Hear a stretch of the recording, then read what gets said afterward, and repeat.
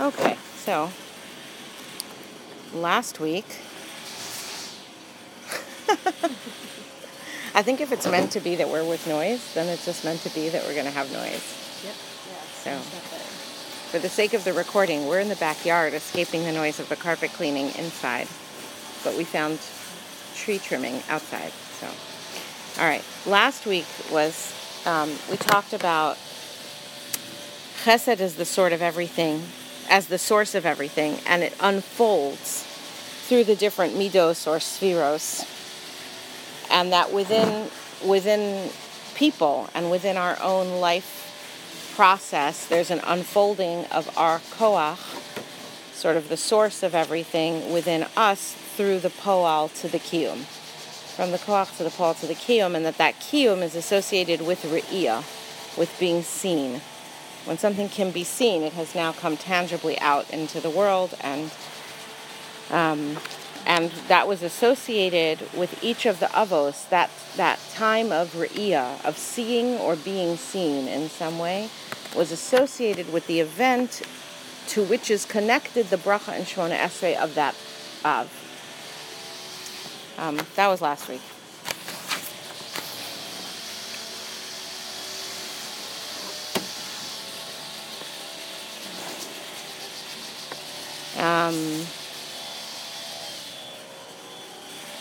It's also, I just wanted to, remind us that what we saw about Chesed in Rav Hirsch's commentary on Notzer Chesed LaAlofim, that Hashem does Chesed or buds Chesed out to the thousands. Rav Hirsch pointed out over there that Hashem's Chesed, Chasdei Hashem, is often a term used to describe Chesed that he does through people. That when people are doing God's will, that may be described, especially great people are doing God's will, that may be described as Chasdei Hashem. And so that is another aspect of it, the koach coming out into the poal within people, which is very reminiscent of Rav Hirsch's commentary in the Haggadah on the word Baruch. May your will be implemented through me. Mm-hmm. And that to the extent that one's life is dedicated to the fulfillment of God's will in the world and being the instrument and tool of His chesed and bracha into the world, to that extent does our life have a sense of fulfillment and contentment of knowing that we are maximally meeting our mission and what Viktor Frankl, would call self-actualizing through that process, but really making that inner self of ours and all the desires of what we could achieve and the greatness we could achieve become true, not by trying to be something that we want, but by facing to do what Hashem wants and allowing ourselves to be the channel for that, which probably helps explain that dual terminology regarding the Akedah, regarding the Har Habayis, Hashem Yir'eh, Hashem will see, Ki Bahar Hashem Yeira'eh, because on this mountain God will be seen. It's two ways, which is typical or classical for bracha, because bracha is that two-way. Hashem is the source of it, and yet we are seeking to thank for it, and in doing so, helping to open up that pipeline. I was also very struck the other day. It suddenly occurred to me that the Beis Hamikdash is also called the Beis HaBechira. And specifically, this is something that came up in sort of preparing for Pesach, thinking about how in Dayenu, right, we have the detailed description of Dayenu, that if Hashem had only done this and not done that, if he had done this and not done that, each thing bit by bit, then Dayenu. And the last one is if he had not given us the Beis HaBechira. The Beis HaBechira meaning the Beis HaMikdash. So it's a place where we make choices. So there's this, on the one hand, it's the source of all of Hashem's bracha coming in. It should be only a receiving point. And yet it's really equally characterized as a Beis HaBechira, which would be a place where we make choices. I think probably it's usually just probably translated, although I've never seen it, as the place that God has chosen. Beis HaBechira, but Bechira means a choice. Mm-hmm. So it's probably the place of choice, really. I mean, the place that you would where you do choosing. And I think those things are equally connected in the same way. the Rambam says, and I was not able to go look up this Rambam. I saw it quoted in an Art Scroll publication in English without a source, which is always annoying. The Rambam says, well, I guess I can ask Baruch. He'll know. He's an expert. But otherwise, I'm just sort of like, well, this is going to be a project. So I didn't look it up, and I would love to. But he does say that when a person frees his thoughts from worldly matters, obtains understanding of Hashem's involvement in the world, and rejoices in it, then it's impossible for harm to befall him. He's always with God, and God is always with him. It's quite a remarkable statement. I'd like to see exactly the words that he's using, because impossible for harm to befall, does that mean because he won't see it that way? Does that mean, is that like Einod Milvado? I'm not sure. It sounds almost like a source for Einod Milvado, but I don't know. Right. I don't know exactly. Okay. But in the end, it comes down to sight. It really comes down to what is actualized and what is real in our world. What are we looking at? What do we see? What do people see when they look at us? What has become real in this world? And that is what, in a sense, defines what is happening in the world. And knowing what is, like, can we see behind the mask? Can we see that olam meaning the world, and olam meaning that which is ne'elam? It hides things. It hides so that the spiritual world is ne'elam. And that unearthing process, it's like a big part of our avoda, is seeing behind that, behind the olam, to see what really is there. Okay. So, Magen Avraham, Hashem is the shield of Avraham. We've given a few different definitions of that. And here's here's like a beautiful tie-in. We came across this, I think at Sukkot, when we talked about Ein Chadash Tachas, not Ein Chadash. In Koheles, there's a lot of Tachas HaShemesh. There's nothing new under the sun. There's this under the sun. And we found that under the sun wasn't the best place to be. Remember, that was like kind of being focused on this world only and the physical world only. And so when we talked about that, we also saw that at the end of Malachi, there's this description of the end of days where the sun will shine much more strongly. Mm-hmm. And that would be damaging to Risha'im and healing to the Tzaddikim. So in Tehillim Pei Daled, there's a verse that says, Ki shemesh u'magen Hashem Elokim. It goes on, Chen v'chavod yitain, that Hashem is the sun and the shield. Now, I don't know if that's also because of Hashem and Elokim, like that it's paired with it, Shemesh u'magen, Hashem Elokim. I don't know, very likely. Hashem is both Shemesh and Magen, and the Shla describes it like this. And it's helpful, right? Because if Hashem is Shemesh u'magen, the sun and the shield, what's the connection? So he says it's the shield from the sun. Now, all of a sudden, as soon as it's not just a random sun and a random shield that aren't related, it's a parasol shield, right? Yeah. So then it starts to be a new way of thinking about all such comparable situations.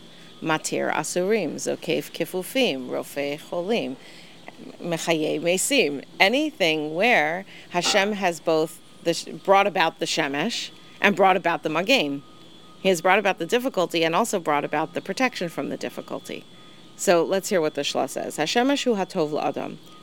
The sun is what's good for a person. Mikol makom, nonetheless, mirov chamimus lifamim yazik. Because it is so hot, sometimes it causes damage. V'tzarich lahasim mogen. So then Hashem has to make a shield, or be a shield. Ohel umichse, a tent and a covering. Shelo yakeh hasharav, so the heat will not overcome the person. He won't get heat stroke. Rak HaKadosh Baruch Hu letzadik shemesh v'gam mogen. Shelo yazik. Hashem is both the sun and the shield. And I think that really that encapsulates that whole topic when you think about it. That which we know that we need to be shielded from because it can hurt us, it's what's really good for us. And it really sums up everything. Hashem is Rofei Cholim, that maybe the sickness is what's actually good for me. I don't understand always how things will play out, right? But that's what's good for me. Or Zokef Kefufim, that being bent down is what's really good for me. And yet Hashem straightens, and yet Hashem heals. And that He provides the shelter so that that which is good for us will not ultimately bring us down. I keep thinking of Yonah Makikayon. Yonah and the Kikayon, yeah, the sun and the shade. I did a lot of work on that this Yom Kippur and Motzei Yom Kippur because, I don't know, I never spent enough time on it. So when I sat down and spent a little time on it, it just like really jumped out. I mean, it's quite astonishing, but I think we probably aren't going to go to that topic, and it would be, have to go get the notes out. Yeah, that would be like a whole different topic, and I don't know that I've actually gotten to a final conclusion, but I definitely had some different thoughts about Yonah and the Kikayon this year. I'll tell you one thing. This is just really not to do with any of these topics, only Yonah. Okay. But I heard Rabbi Leff say in a shir in the last week or two, he said, Yonah was a tzaddik, and Yonah was told to go bring a nevuah to the people of Nineveh, and he tried not to do that. And he says that was Yonah's only sin. I mean, that's the only thing he ever did wrong in his life. And he didn't do it because he made a mistake, per se. He did it knowing he was doing an avera, because it's forbidden for a navi to suppress the flow of a nevuah. And Hashem told him to bring a nevuah, and he said no. So we've heard, so why did he do that? So one answer that we often hear is because it would make the Jewish people look so bad, right? Like if he's going to go to Nineveh and they're like, oh, really? Okay, we'll do tshuva. And then that's going to look really bad to God when you look at the Jewish people and they've got Nevi'im telling them to do tshuva, nothing happens. But Rabbi Leff said a new way of looking at it, which I had not heard of or thought of. He said, Nineveh is the capital of Aram, of Syria, that region. Aram was the mortal enemy of the Jewish people. Aram kept coming in. I mean, he says, it's as if someone came to him, and gave him a prophecy, and God says to Rabbi Leff, goest thou, and speak to the head of Hamas, or ISIS, and tell them that if they do not repent, then in 40 days I'm going to wipe them out. Rabbi Leff says, well, I would say, God, I'm really busy for the next 41 days. Talk to me then. Like, you would find something else to do. Yonah was being moser nefesh, not only in this life, but in the next world. Because, what do you mean, go tell Aram that if they do tshuva, they could be saved? Why would we want that to happen? That can't possibly be good for the Jewish people. Might be good for them. So that, opens a whole new window with the Kikayon and God saying, don't I also have mercy on my creatures? Like, okay, but maybe not those creatures, right? Like, I never thought about it that way. But of course, I mean, all the pieces were there. I know where Nineveh is. I know about it, but I never thought about it. That generation, they were the main enemies. So that's just like a tidbit there for you about Yonah. Those were the people who came and took us off to Babel. It's the same. Were they? Babylon is in the same country as Nineveh. It is now. Was it then? I don't know. Maybe Okay. it's Now I gotta go. Okay. So now this is really kind of the closing department here. I told you there wasn't lots of notes left, but we decided we better finish before Pesach anyway. So the closing department of Magen Avraham.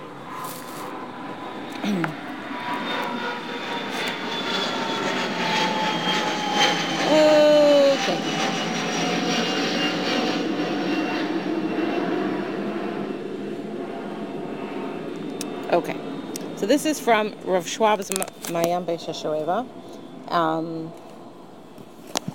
He hints to it in the English, so I'm going to just add that on afterward. But he, as he often does, he doesn't bring sometimes some of the deeper things. So in English, so we'll go from the Hebrew side, which is this. He quotes a Gemara in Pesachim, Kuf Yud Zayin, and in Rashi, I guess. Amar Rav Shimon ben Lakish, Reish Lakish said, Ve'escha l'goy gadol, zeu she'omrim Elokei Avraham. Okay, we saw this previously. Oh, it's in the Rashi on the Pasuk, sorry. It's not the Rashi on the Gemara, it's the Rashi on the Pasuk. Rav Shimon ben Lakish said, when Hashem gave Avram the bracha, Ve'escha l'goy gadol, that was referring to Elokei Avraham in Shemona Esrei. Va'avarechecha, because it's like a 3-part bracha or a 4-part bracha. Va'avarechecha, I will bless you. That's Zeu Shomrim Elokei Yitzchak va'agad lo shemecha. I will make your name great. Zeu Shomrim Elokei Yaakov. Thank you. Oh my gosh, they got big. Thank you. They look good. Yeah, help yourself. You don't have to wait. Just not on my Tachad Yitzchak for Pesach. The one time we're going to bring food to the table. Right. There'll be crumbs everywhere. Oh, right. That was the Pesach volume. Okay, the Purim volume, Okay. Va'agad la shemecha, and I will make your name great. Zeu shomer melokei Yaakov. Yachol yehu chosmin bekulam. So then we might think that you seal the bracha with all of them, and instead it's veheye bracha becha chosmin. Hashem ends with, and you shall be a bracha, and that's a hint to the fact that we seal with only Magen Avraham, not Magen Avraham, Yitzchak, v'Yaakov. Avoda sa'adam Yisrael tiparid lebeis roshim. The avoda of a Jewish person can be divided into two main headers, two categories. Aleph, Mesoras Avosav Shebiyado. The first being the transmission, the Mesorah that he has from his forefathers, that's in his hand. And Beis, Avodas Atzmo, that which he has worked on his own.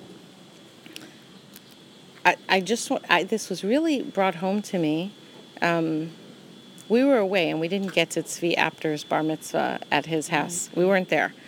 But afterward, I was able to hear a copy of the recording of his great-grandfather, right? I think Rabbi Apter's grandfather recorded a Dvar Torah and sent it to him. And they played it at the bar mitzvah. And it was so moving. First of all, it was just a very beautiful Dvar Torah and very beautiful. You could hear, the love to the son and grandson and great-grandson. And it was really very special. But it was also a very powerful example of Mesorah. And that's something that's not always easy for all of us to relate to, because even if we have, from our grandparents and great-grandparents, I don't know that so many of us, my great-grandfather died before I was born, and my grandparents weren't really so equipped to be able to give me Mesorah in terms of Torah. I guess it's fair to say that Mesorah comes down in other areas in terms of Derech Eretz and in terms of how we treat people. It's not like it just disappeared completely, but other than a recording that we have of my great-grandfather, not really have, someone who said, look, here's how we do this. Even when you watch Rabbi Apter with his kids, and he'll talk about sometimes how his father used to do this with him, when he was young, show him about his davening. Here's how you do it. And you watch him do it, and I think, I didn't grow up with that. I didn't grow up with grandparents who would, say to you, here's how you pronounce it, or here's how you can practice it, or here's something, do it in stages. When you're this old, let's do it this way, and then when you get a little older, you'll add that. That kind of experience that comes from having lived through it from the beginning and had your parents able to show you. It's so interesting. He's saying there's really two pieces of Mesorah. There's this one and there's that one. One is the Mesorah that we received from our forefathers, and not only forefathers, but our parents, and the work ourselves. The Hainu shemitzad echad anu makirim she'einanu tchilas hakedusha. When it comes to Mesorah, we recognize that we're not the beginning of the kedusha. And someone's telling us, here's how you do it. We could have that from our teachers, even if we don't have it from our parents, by the way. There are things where I have a Mesorah, it just didn't come through my parents. Mm-hmm.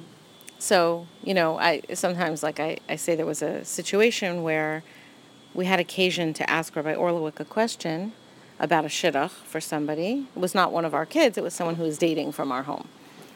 And he said, I have a Mesorah from my teacher, Rav Volby, that, I think I even shared this with you once, that once a couple has met, don't interfere in terms of trying to encourage or discourage the match. You can reflect back, you can bounce back. It could be something gets revealed that's a huge red flag. Maybe you should say something. But generally speaking, if they've met, you don't try and encourage or discourage. You just try and be there for them. But there may be things you need to do, like you need to ask the other side to provide such and such information or whatever. Okay, fine. Doesn't mean you don't get involved at all. But encouraging or discouraging the actual match, stay out. Okay, so that's something where I have a Mesorah from my teacher who heard it from his teacher. Mm-hmm. Okay, so that, in that sense, there could be a Mesorah. Nonetheless, even if I don't happen to have it directly from my own family. But in that situation, I recognize that I'm not the beginning of the Kedusha. Meaning this wisdom or this insight or this method, I didn't invent it. I received it. Umibli Torah HaTorah, HaTorah HaMesura biyadenu midor dor, me'av lebenu me'rav letalmid, lo nida ma la'avodas Hashem Elokeinu. And were it not for the Torah that was passed down into our hands, generation by generation, from fathers to sons, from teachers to students, we would have no clue how to serve God. As it is. right? We hit situations where we're like, I want to do what Hashem wants me to do, and I don't know what it is. And then it's such a gratitude when you find someone who knows and who has a Masorah on it, right? It's not just, well, don't you think, maybe, let's speculate, let's try and figure it out. When someone says, this situation, here's what my Rebbe told me. Then it's such a grateful feeling that Hashem has sent it down to you through all the ages so that you know because you can receive the Torah. Umeidach gisa, on the other hand, harila kol echad yitzro haprati. On the other hand, each person has an individualized Yetzer Hara, custom made. HaMischadesh u'misgaber alav b'chol yom. He's paraphrasing a Gemara in Kiddush and Lamed. Everyone has a personalized Yetzer Hara that is renewed, meaning it doesn't always attack us the same way. It comes back with new strength and new ideas. U'misgaber, and it's constantly increasing its power. It's like the flu. Every day. Like the flu? Yeah, you know how like right, you can get a flu shot, but then there'll be a new one. They make it mutates. That's a great example. That's a great mashal. B'nisyonos chadashim, and it always brings up new tests, uvetach b'lashonos, and new kinds of tricks. And our minds are endlessly creative at coming up with new possible rationalizations and ideas. B'tzarech adam leazar kigibor, and a man has to gird himself like a mighty warrior, chalatzav, gird his loins like a mighty warrior. Ulehilachem b'Yetzer Hara, and shalo, to do battle with his own Yetzer Hara, ki'ilu hu ba'atzmo hatzalas hakadusha, as if he himself is the beginning of all the kedusha. There's an extent to which we all have to discover it new. So maybe at some point we realize there's some piece of information that might be out there, and we go search for it. Mm-hmm. That's also, though, a seeking of us. That's us doing the initiation. It's us discovering or even integrating. When you receive Masorah, there's an integration process. There's a sort of hearing it and then saying it over inside of yourself to understand how it fits into what you see or what you experience or how you think about it. It's not like you just hear it and now it's inside. For it to be something you can use, you have to then process it and turn it into your own in its way. Mm-hmm. And that's a process that's us doing it. And aside from that, there's a lot of things where we don't necessarily know the answer. For whatever reason, we don't find that answer right away. And so we have to figure it out on our own. We can hear you should progress in little tiny steps, but how do you figure out what those little tiny steps should be? What should my little tiny steps be? What should I be working on? How do I, keep that going? And when is it the right time to add something more? Or when do I need to take off because I've done too much? In the end, those kind of things, we're really each one of us a pioneer. Christopher Columbus sort of discovering our own new continent. Ve'alzeh Omar Hatana beHaggadah shel Pesach. This is what the Tana is referring to in the Haggadah of Pesach. Mitchila, oh good, so we have a Pesach tie-in. Mitchila ovdei avodah zara hayu avosenu ve'achshav kirvanu hamakom lavodaso. The whole Haggadah starts like this. In the beginning, our ancestors worshipped idols.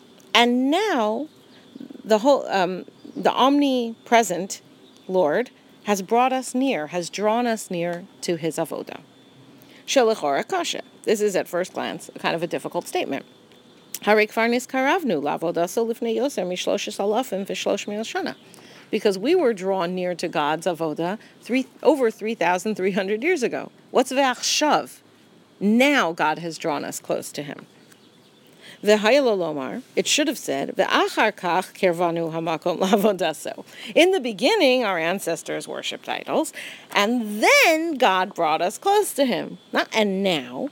Elisha Perusho, no, he really meant now. Why? Because the meaning is she'achshav mamish. Right now, literally, b'chol yom v'yom, each and every day, matzil HaKadosh Baruch Hu asanu shlo yishlol banu Yetzer Hara. Hashem saves us each and every day and is constantly drawing us near to him through the avodah of him. It's not something that happened 3,300 years ago and it's done. This is something that's constantly happening now, which, if you think about it, is the opposite of, not the opposite, the counterpart to the Yetzer Hara, which is mischadesh u'misgaber kol yom, is that God is also drawing us near to him and giving us the Torah mischadesh u'misgaber kol yom. Which is the same thing as the sun. Is that what shield? Yeah. Which is also the same thing. Yeah. Mm-hmm. Wow. Yeah, it is. Tied together. It is. That's cool. Yeah. Therefore, We bow down, in other words, physically express subservience and avoda to Hashem, that we're serving God. In Shmona Esrei, at the beginning of the bracha of Avos, when we say, Elokei Avraham, Elokei Yitzchak, Elokei Yaakov, Lahodos LaKadosh Baruch Hu, to thank God, Ulahachnia es atzmenu, and to subjugate ourselves, La'avodaso Yisbarach, to his service, may he be blessed.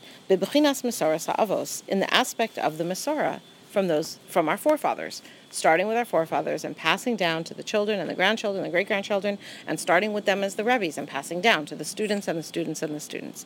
All of us in some way are still receiving that Mesorah, whether we have it directly in every one of those ways or even only in part of the ways. V'nosaf lazeh, but in addition to this, Korim, we bow down, Bechasimas Magen Avraham, at the closing where we say Magen Avraham. Why? Because what's the difference between Avraham and the other forefathers? So on the one hand, we're bowing down. Because each and every one of them had their own individual way of figuring out to serve Hashem.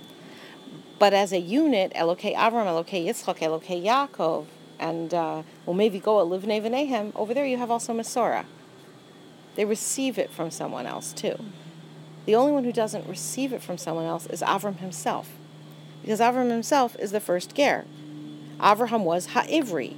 Shekol ha'olam kulo me'ever echad v'hu me'ever echad. The whole world is on one side and he's on the other side. He didn't have also parents on his team and, later on, so his brother joined him and his father joined him. And when he started off, it was literally only him. There was no one he received information from. There was no one he got knowledge from. There was no one he had support from. Lahoros, when we bow down and say Magen Avraham, we are showing B'chriyasenu in our bowing down. Then what's the bowing down? What is that service? That's Kabbalas Avodas Hashem Ba'ofen Prati Shel Kol Yachid V'Yachid. That is a receiving, an accepting of my duties to Hashem in a personal way, each and every person on their own. Each and every person having to discover it on our own and not getting it handed down. It's amazing. Yeah. And it's both parts of it. That's what Hashem said to Avram when he said, V'heyeh bracha, you'll be a bracha. B'cha chosmim. In you we're going to seal it. We're going to finalize it. Sheyesh inyan meyuchad. There is a special power, ba'avodas kol echad miyisrael, in the avoda of each individual Jewish person, b'bechinas Avram Avinu. There's an aspect of Avraham Avinu in each Jewish person's avoda. Ki'ilu hu hamaschel b'kedusha. As if he is the beginning, initiating the holiness himself. That's something that's a different kind of Mesorah we have from Avraham, so to speak. Right. Which is the part that isn't handed down as a Mesorah. And that each one is valued that way, which is like a pretty amazing thing.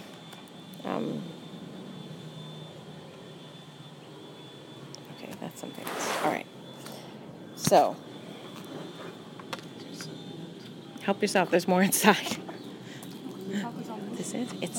It's Trader Joe's. You just defrost them overnight. Bake them. Josette told me about them.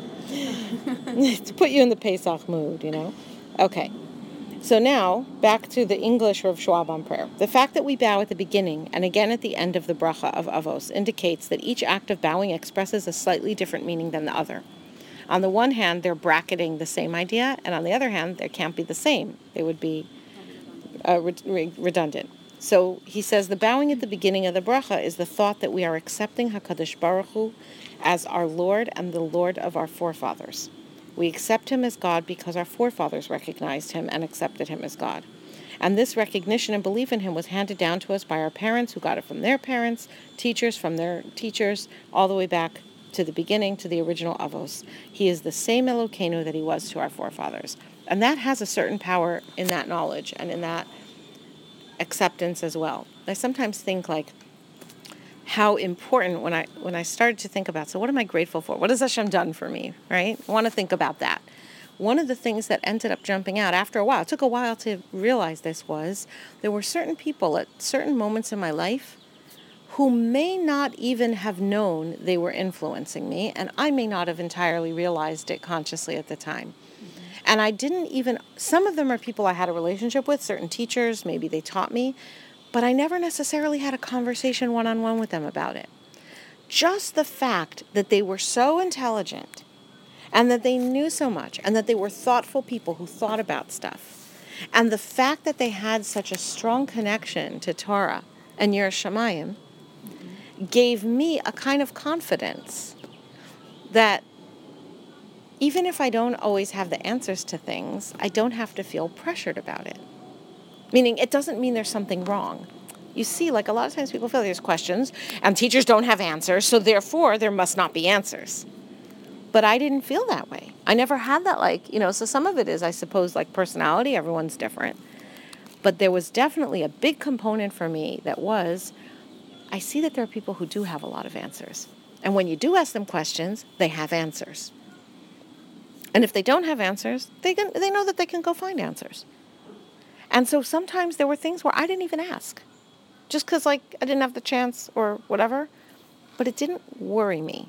I knew that there were answers out there, and eventually I'd come to them. It's also a kind of a Mesorah of seeing that the ones before me accepted Hashem as their God. This kind of I don't know, when I look back, I realize how powerful an influence it was, even though it's an indirect influence. It was direct in some ways, but it had an extension that extended beyond the actual Mesorah that they gave me or the conversations that we had. I felt the same way in seminary. There was so much learning and so much input and so much Mesorah there that it gave a feeling that you can question anything. A feeling that you can question anything paired with a feeling that there are answers to everything. You never know how long it'll take you to find them. That's all. But that's not a problem. You'll find them. They're there. You just have to wait and be patient. And there may be things you never get an answer to, and that's okay too. The answers are there. You just may not get them. But that's okay, because there's a certain confidence when you start to realize that you live a reality that there are answers, that it's there. You just may not have it yet. Okay. But the bowing at the end of the bracha expresses the thought that not everybody has an unbroken chain of relationship with HaKadosh Baruch Hu through their ancestors. And when they say Elokei Avosenu, they don't mean their immediate ancestors. They've had to work out their own relationship with Ribono Shalom. Now, this is different, how he said it here, than how he said it in the Hebrew. Because in the Hebrew, he applied it to everybody equally. You understand? That's why I wanted to read both, because they're not the same. This is how he said it in a shir. He said, there are people who have had to work out their own relationship with Ribono Shalom, just like Avraham Avinu had to discover HaKadosh Baruch Hu himself. Okay, now, as soon as you hear that, you realize not only is that us, right, but it's really everybody also. I mean, everyone really does have to do that at some point. Once Avraham Avinu recognized the existence of HaKadosh Baruch Hu, he also had the courage and wisdom and emunah to firmly resist the negative influences of his parents and grandparents and the whole world, who tried to shake him from his conviction that there was one Ribono Shalom. Start to recognize the power when he says that of Rav Hirsch's explanation of the He'emin b'Hashem, right? Where do we learn emunah from? That Avram was He'emin b'Hashem. What does it mean that he was He'emin b'Hashem, right? That's Rav Hirsch, that he allows his feelings and actions to be guided by what he knows to be true about Hashem, even when it's not visible to him. But I can't say that when I read that, it occurred to me the kind of pressure he was under to not be guided by that knowledge when it wasn't visible to him, when God wasn't talking to him. He didn't have nevuah all those years in Ur Kasdim. He had never had nevuah when he was thrown. He let himself be thrown into a fiery furnace, but he wasn't a navi. God never spoke to him at that time. That's mind-boggling. That kind of emunah, that kind of absolute. I have recognized something. I have realized it to be true, and therefore I will stay with that, even though the whole world is providing arguments and he didn't even get a nevuah about it. And he hadn't had any nevuah until much later. Validation from Hashem that he was actually right. And it's the truth. The funny thing is that in Vayera they say that that's his first nevuah. Now Lech Lecha is before that. A little hard to understand exactly what that means, but it seems like it was at least a different quality of nevuah. That somehow that was also increasing, and there's even another increase at the Akedah with a mechazeh, not the Akedah, Brisbane. I'm sorry. It's it kind of increases as he goes along. But he's having to take these actions and follow through on these nisyonos before he has that. That's really bonkers. Yeah. Okay. So the entire world was attempting to shake him from his conviction that there was one Ribbono Shel Olam, a creator whom mankind must serve. And that's why he's Avraham Avri. There was no one else in the world on his side in recognizing Hashem. And then coming back around to, you shall be a bracha, v'heyeh bracha, that Hashem is Magen Avraham. What's the statement that we say in the bracha that corresponds to you shall be a bracha is Hashem is Magen Avraham, who protects Avraham. In other words, we're thanking Hashem for being our protector against the harmful influence in the world. That's the fact that Avraham is Heyeh Bracha. Hashem who protected him from being influenced by all the idolatry and all the arguments and all the persuasions, both physical persuasion will throw you in a fiery furnace, emotional persuasion, your father has it in for you, right? Whatever it was, that Hashem who protected Avraham in all that time protects us as well in our efforts to maintain our emunah. That might help explain, now that I think about it. There was that medrash that said that when Avram was saved from the fiery furnace, the Malachim sang Baruch Atah Hashem Magen Avraham. That protection from the rest of the world that allowed him to be the only one in the whole world and still be able to think he was sane and live his entire life based on that. If you look at, like, they do all those studies, those psychology studies, like in the 60s, right, in the college, like, most people will not stick to their guns. Not only that, not only will they go along with the majority, but they'll question their own self. They'll assume they're wrong if enough people say the opposite. That this was like a supernatural help, and that's what we're thanking him for, is that he protects us also, because we each need to make this journey ourselves. Okay. One last closing thought from Magen Avraham, which is like a pun, because, right, okay. And until I think of other closing thoughts from Magen Avraham, which usually happens. Rabbi Leff quotes Rav Shimon Shkop saying that in the course of Jewish history, there have been a lot of eras. It's amazing how many people are using motorized machines. Okay, there have been various eras. There have been times when Klal Yisrael were stable, and then the fathers and grandfathers pass on the Masorah of Torah to their progeny. This is like Yaakov, who got the tradition from his father and his grandfather. But at other times, it was only the fathers who returned to the Torah way, after the previous generation strayed. So like Yitzchak, those children had fathers from whom to seek guidance, but not grandparents. And there were other eras when children had to seek Hashem on their own, like Avraham Avinu. It's so interesting, the way it's saying a similar idea. Yeah. But he's showing that each one of these is different. Elokei Avram is not the same as Elokei Yitzchak. It's not the same as Elokei Yaakov. Yaakov had a father and a grandfather. And that's not the same, because you have I'm sure there's a lot of reasons it's not the same. One is the feeling of being in a chain, which is if it's just the father, that's not the same chain. But also, it's not unusual for kids to think their parents are crazy at some stage in your life, right? Like, okay, maybe it's just from age 13 to 15, or maybe it lasts a little longer or less long, right? It's normal for kids to think that they can do things better than their parents did.